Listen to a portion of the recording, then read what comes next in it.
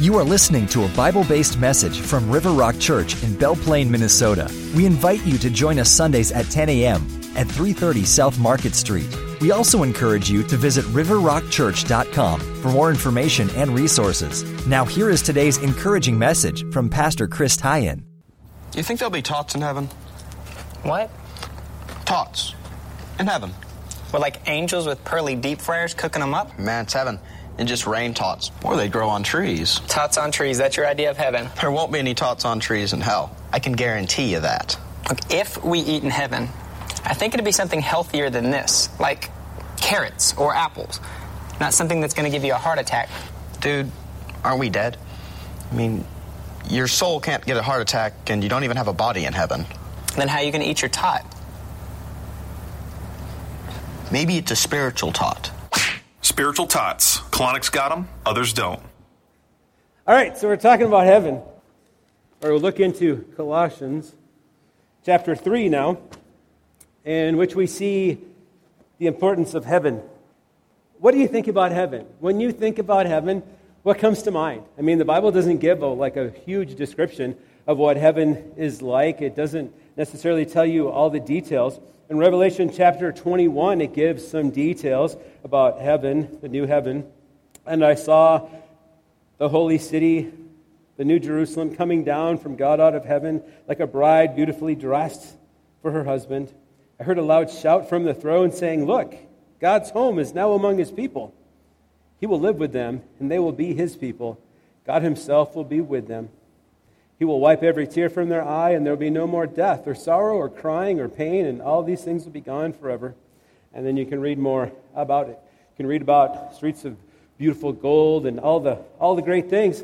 Some people get excited about thinking that Jesus went to prepare a place for us, and that there's many mansions, but a better translation is there's many dwelling places or many rooms. And I was thinking about this the other day, that being that you don't really need to sleep in heaven, being that a dwelling place or a room or a place next to Jesus is way better than having a mansion way off in the country by yourself. And I thought to myself, why is it that I want a mansion off in the country by myself? And it's because I've had experiences with bad neighbors before. Have you ever had an experience with a bad neighbor before? Bad roommate, bad neighbor, bad person in the neighborhood that just drives you nuts? And that's why you want to live off on a 40-acre plot by yourself. And, hopefully you're safe and secure, and you can invite in whoever you want, but usually people don't bother you as much. In my neighborhood, somebody feels a need to set off fireworks around 11 or midnight. It's like, can't you do that around 10, Wakes me up. Haven't figured out who it is yet. I'd like to have a talk. I'm praying for them. That's what I'm doing. So, vengeance is mine, saith the Lord. But we don't know a lot about heaven, but we do know that that is the place where God is, where Jesus is, where we are promised a better place, a better life, eternal provision. All of those things that we need are provided in heaven. And some people say, heaven sounds pretty awesome. Let's just cut this life short and get on with it. But God has work for us to do. God has things for us to do. There's an old saying where people say, that person is so heavenly minded, they're no earthly good. So hopefully that's not you. Hopefully your thoughts aren't so about heaven that you're like, hey, I don't care about this world. Yeah, I'll tell people if God brings them in my path, they can go to heaven, but I'm going to heaven, and I don't really care about the rest of the stuff. I don't really care about, making society a better place, because I'm going to heaven. And I don't really care about making an impact on this world, because it's just temporary, because I'm going to heaven. Instead of that, think, okay, I have the promise of eternal life, so I can spend this life today making a difference in the world, making a difference with the people that God surrounds me with the opportunity that he gives me. Our church, we're growing older. And a lot of us, when the church started, we had little kids that are growing to be older kids, and now they're having kids. And so some of us, we need to think about, we can't just duck out now because our kids are no longer in the ministry. We have experience. We have this great opportunity now to minister with even more effectiveness to the kids and to the parents and the people around, and to help bring them to heaven with us, to help bring them along the way with us. And what a great thing that we can do. So in your outline, it's a really simple outline, and I will make it really easy for you so you're not stressing, trying to know what to fill in the blank. So they all start with A. So number one in your outline, if you want, is look ahead to eternity in heaven. So that's going to be verses 1 through 4. Look ahead. I was going to say look above, but really we're looking forward. We're planning. We're investing in heaven. We are thinking that that's our eternal home. It seems strange to me that there are parents that want their kids to be really good academically. They're like, you've got to get good grades so you can get into that college. You got to do good in this if you want to play this sport later. You got to play this when you're 4 years old if you want to play that sport in high school and be any good. And all these investments for the future, but there's not as much of an investment sometimes for parents to say, live a Christian life and honor God, because someday is heaven. Someday is rewards. I want to see you in heaven. I want, to think about that whole spiritual thing. Some people don't look at that. And, even sports on Sunday sometimes, it's like some of you parents are awesome saying, well, there's a sports team, traveling sports team, and they play every Sunday. I told my kid, only tournament games and, only the special things, but not every time. And so, there's that thought that, okay, well, we're going to put God first. And what a good thing to think about eternity. Look ahead towards eternity. So Colossians chapter 3, Paul writes, since you have been raised to new life with Christ, set your sights on the realities of heaven, where Christ sits in the place of honor at God's right hand. Think about the things of heaven, not the things of earth. So when Christ died on that cross and rose again, and you placed your faith in Christ, then your sin was placed on that cross and covered. And when Christ rose from the dead, you rose with him. Your life is in Christ, and you are wrapped up in Christ. So someone had suggested that if this right here, your index finger, if this is you and your other left hand is Christ, and you put your hand around your index finger and wrap it up, that you are in Christ. And when God sees you, he sees you in Christ, and he sees Christ's righteousness and Christ's forgiveness and Christ's new life in you, and then you're assured of heaven, the realities of heaven. Now, God, through his word, hasn't given us all the details of heaven. It probably would blow our minds. How could we even understand all of the things that there could be in heaven? I mean, can you imagine going back 2,000 years ago and for Jesus to try to tell his disciples what life would be like today? It's like, yeah, well, they're going to have these machines that they go up and down the highway at 60 to 80 miles per hour to get places. And yeah, it's hot, but they have air conditioning, so it's not bad. But it's super cold, but they've got heat. And they can communicate with each other around the world by a few buttons on this little thing that they carry around. Smaller than a rock, and all of these things, if you tried to explain that, those people wouldn't understand. And I guarantee you that heaven is has way better technology than we have, and I'm sure there's going to be way better stuff on TV too. So there is just so many things that you can think about heaven, but all you need to know, all God has really given us, is that it's a place where God dwells, and Jesus is there reigning, and it's going to be awesome. Everything about it's There's this other part of it, too, where Jesus reigns on earth. And but that's the topic for a different day. But basically, just think about, okay, eternity is in the presence of God. That is heaven. Wherever God is, that's where we are. And what a great thing. So think about that. Think about, how do I invest my life? Think about, what could I do to live that out more in my life? What is it that I can do to be more godly and to really prioritize that? So set your sights on the realities of heaven. And then it says, for you died to this life, and your real life is hidden with Christ in God. And when Christ, who is your life, is revealed to the whole world, you will share in all his glory. Have you ever heard that expression, you're dead to me? So you get mad at somebody and, they're like, oh, well, this relationship's never going on and I don't like you. And you're like, well, you're dead to me. It's like the end of the relationship. Don't contact me anymore. I don't want to have anything to do with you. That's the sad thing. I hope that you haven't done that to anybody. But do that to sin. Do that to your old life. Do that to your old nature, that you're dead to it. So when Jesus died on the cross, he set you free from the power of sin and death. He set you free. You can say no to temptation and yes to living in Christ. And your real life is hidden with Christ in God. So your real life, the life that's going to bring you satisfaction, the life that's going to bring you joy, the life that's really going to have meaning is your life in Christ, not your life just accumulating things. I mean, you can enjoy the things in the world and enjoy the things that God has put around us. You can also use them for ministry, but your real life, your true life, is in Christ. And doesn't that motivate you to want to spend more time in God's Word? Doesn't that motivate you to want to spend more time seeking God's will for your life and praying and asking Him to use you to make an eternal difference? Because your real life is in Christ. Your real life is life in Jesus.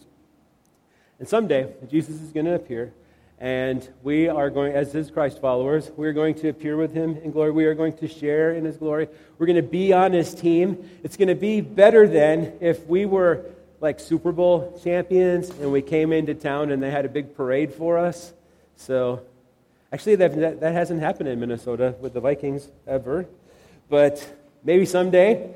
But I saw it for some other teams, all the celebrations, but just think, on Jesus' team, when the Saints go marching in, yep, what a great day that will be. But look ahead to eternity. Look above, look forward to eternity. So Chuck Swindoll in his Bible commentary talks about this coach that he knew that was a really great coach and really made a difference in his coaching. And he told Chuck Swindoll, he's like, you always want to coach upward. You always want to inspire the players to be better. You don't want to sit there and tell them how terrible they are and just focus on the stuff that's bad. You want to coach upwards and tell them who they can be and what's good in them and make a difference that way. So let's look upward. Let's look ahead to eternity. So since we're living in Christ, our real life is in Christ, then Paul says, so since we're living this way, then let's change some stuff that other people are doing that's not appropriate for the Christian to do. Let's change some stuff that is going to be a temptation that Satan's going to try to use to destroy you, to pull you down, that we need to not do. And since your real life is in Christ, it will be better. It will bring you more joy. There won't be the guilt, the shame, the embarrassment. So Colossians 3:5 says, put to death the sinful earthly things lurking within you. So last week I mentioned that Satan and his demons seem to tempt us somehow, and I had read some book there.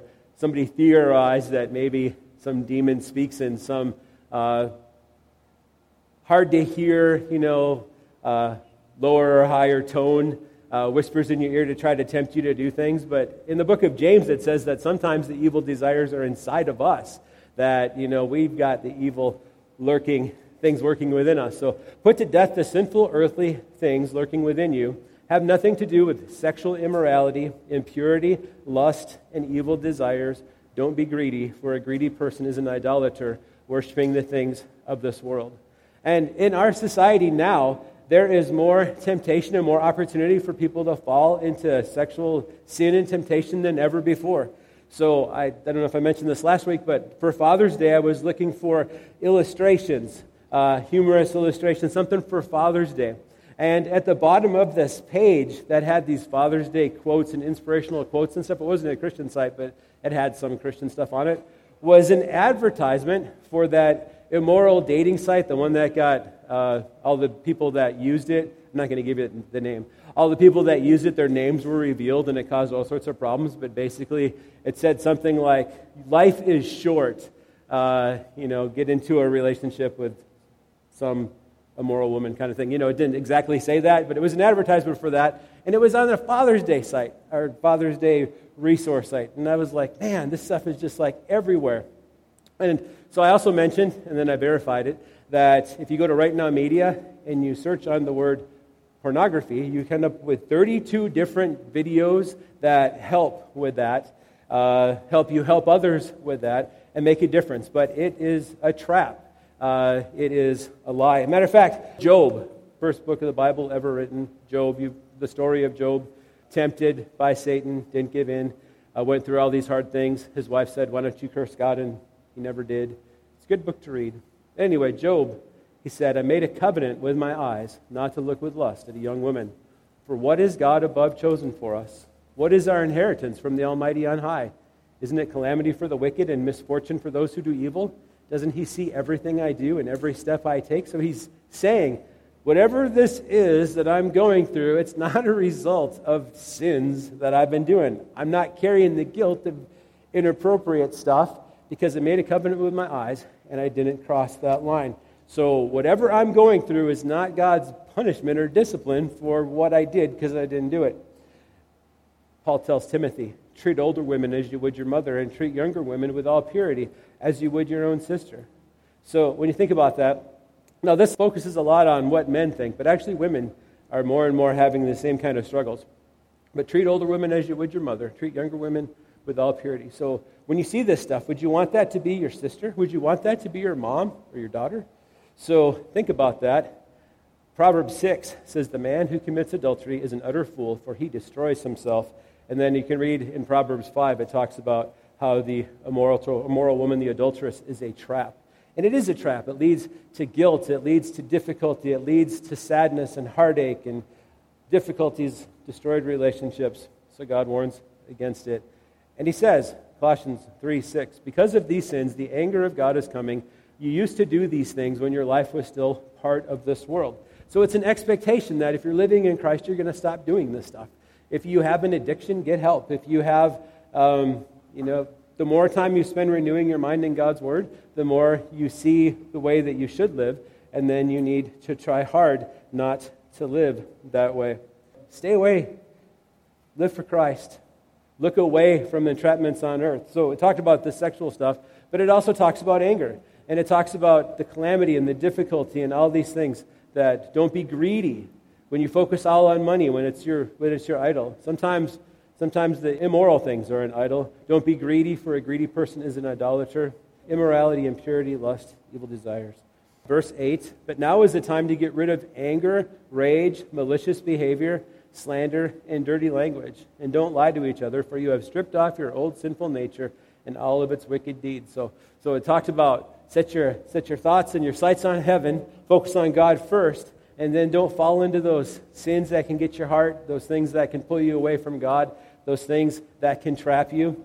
And then now, in an outward standpoint, and this happens in the church sometimes too, we don't want to be gossipers. Anger can destroy your ministry. Anger can destroy your relationship. Anger can destroy your job. I bet you could choose a couple of words, well-chosen words at work, and you could get yourself fired. Matter of fact, if you want to get together, I think together we could play a little game that says, I bet in 7 words we could get you fired. So you tell me who your boss is, where you work, and what you do, and we'll come up with 7 perfect words to get you fired. So can we do that?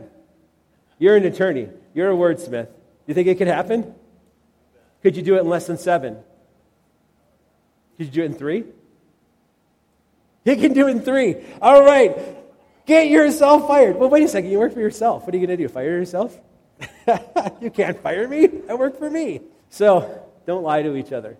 You've stripped off your own sinful nature and all of its wicked deeds. These are all traps. All of these things that are made in this list all lead to heartbreak, disappointment, distrust, sadness. It doesn't make your life better. It doesn't enhance your real life in Christ. Colossians 3:10, look awesome, knowing and growing in Christ. So you can make yourself look bad. Look towards heaven, see your real life in Christ. That's pretty awesome. You can make yourself look bad by doing some of the things I just mentioned.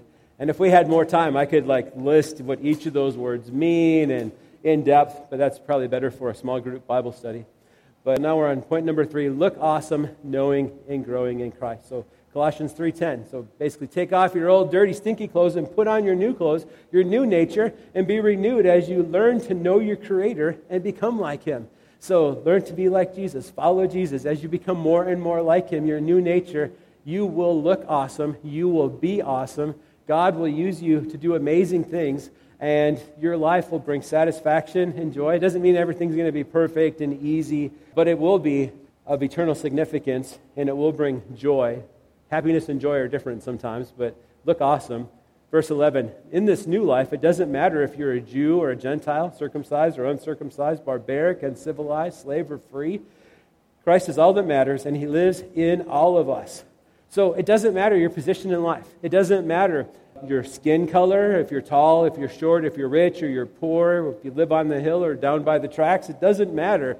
God can use all of you in all the situations that you're in. And sometimes the situation you're in is the one that's going to bring the most glory to God. So you can look awesome knowing and growing in Christ. So it's time for communion, and I'll ask the guys to come forward. And what we're going to do is talk about communion for a minute, and then I've got 2 short videos to play instead of the music. We're going to have communion. You're welcome to take communion with us if you are a believer in Jesus Christ. People around the world take communion. Some every Sunday. others once a month. So we usually do it the first Sunday of the month, and that's what this is. It's a remembrance of what Christ has done. 1 Corinthians 11:23, I pass on to you what I received from the Lord himself. On the night when he was betrayed, the Lord Jesus took some bread and gave thanks to God for it. Then he broke it in pieces and said, "This is my body, which is given for you. Do this to remember me." In the same way, he took the cup of wine after supper, saying, "This cup is a new covenant between God and his people, an agreement confirmed with my blood. Do this to remember me as often as you drink it." So we're going to pass the bread out, and the music will play, and when it's done, I'll come back up, and we'll take it together. One of the most humbling things that I've done as a pastor is when I go and I talk to people like in the hospital, or maybe they're at their house, and you know that you might be the last person to talk to them before they die. They have a terminal illness, you know they're about to die, and you talk to them about eternal life and about heaven. It's really humbling to be in that elevator at the hospital, knowing that this person is probably going to die shortly or lose consciousness or whatever, and talk to them and have an assurance that I believe what the Bible says is true about eternal life in heaven. And Romans 5:8 says that God showed his great love for us by sending Christ to die for us while we were still sinners. And he was crushed on the cross for us, Isaiah 53:6. He was pierced for our rebellion, crushed for our sins. He was beaten so we could be whole. He was whipped so we could be healed. All of us like sheep have strayed away. We have left God's paths to follow our own, yet the Lord laid on him, on Jesus, the sins of us all. Jesus, I thank you so much that we can know you and that we could spread your word and your truth and your hope and your eternal life.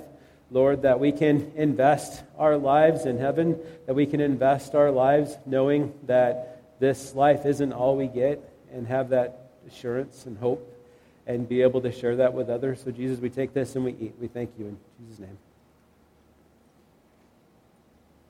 All right, so we're going to pass out the cup now. And Jesus' blood covers it all, pays it all. God in all his fullness was pleased to live in Christ, and through him God reconciled everything to himself. He made peace with everything in heaven and on earth by the means of Christ's blood on the cross. This includes you who were once far away from God. You were his enemy, separated from him by your evil thoughts and actions. Yet now he is reconciled to you, to himself, through the death of Christ in his physical body. As a result, he has brought you into his own presence, and you are holy and blameless as you stand before him without a single fault. So we're going to do the same thing again. We're going to play a little video. It's a great time while it's playing. You don't have to watch it, but you can listen to it, or you can watch it. And pray at the same time, but just thank the Lord for what he's been doing in your life, and thank him for all of the things that he has yet to do if you'll make yourself available. For a while, we lived in the community with Minnesota's most winningest basketball coach, and his players lived a certain lifestyle. So there were guidelines on how they were supposed to dress and what time they were supposed to go to bed, and on weekdays and weekends and all these things. If they wanted to be excellent players on his team, then they needed to follow these guidelines. And he wasn't trying to be mean. He wanted to have the best team, the most winningest team. And if you looked at his big list of all the things that the players had to do, it was pretty overwhelming, but it was also awesome. I mean, you think you had stepped back into 1950 with what some of the things on the list were. But what did it result? The most winningest coach in Minnesota basketball at the time. And in the Christian life, Christ paid for you. You were bought with a price, so you can therefore honor him with your body and your life. So if you're falling into all these sins, and people do all the time, it's not natural, it's not normal, and there is a way out. You're not stuck. So pray your way out, get counseling, get help. Everybody falls in and stumbles into sin too. So if somebody stumbles into sin, don't cut them off and push them away, but instead reach out and try to pull them out of the mud, try to help them to live a holy lifestyle. That's what we're talking about next week. But let's pray. Jesus, I thank you again that you gave your blood on the cross for us. That was like 2,000 years ago, but it still applies today. And it applies to the people that are being born, the people that are growing up now, the people that haven't heard about you, the children out in the community that might come to 5-day clubs and their parents, the people around us that we work with or that we go to school with or that we're around. Help us to be your ambassadors and tell other people about Jesus. Lord, help us to live a lifestyle that honors you. And if we fall, help us to get up quickly.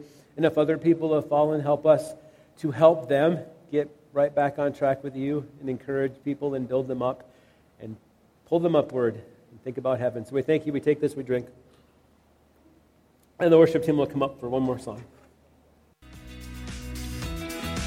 You've been listening to a message from River Rock Church. River Rock Church exists to help people of all ages connect to Christ and live well lives. W stands for worshiping, E for encouraging, L for learning, and L for loving. God wants you to be well. We meet 10 a.m. Sundays at Chatfield Elementary School on 330 South Market Street in Belle Plaine, Minnesota. Visit riverrockchurch.com for our latest news and to access resources to help you and the people you care about live well lives.